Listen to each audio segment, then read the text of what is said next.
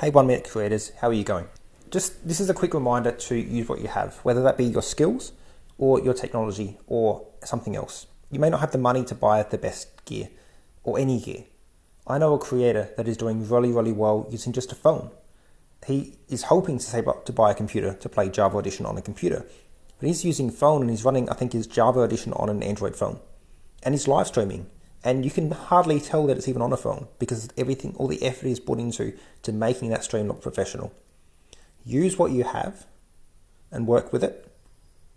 And as a demonstration of that, I am recording every episode of this podcast except the first one on my phone, just to prove that it can be done. You can make content from a phone in some form or another, or whatever device you have.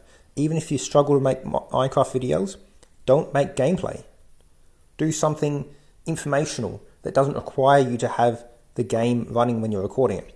That doesn't require you to have a stable frame rate. You can still make Minecraft content without actually playing Minecraft in your videos. Keep that in mind. Work with what you have.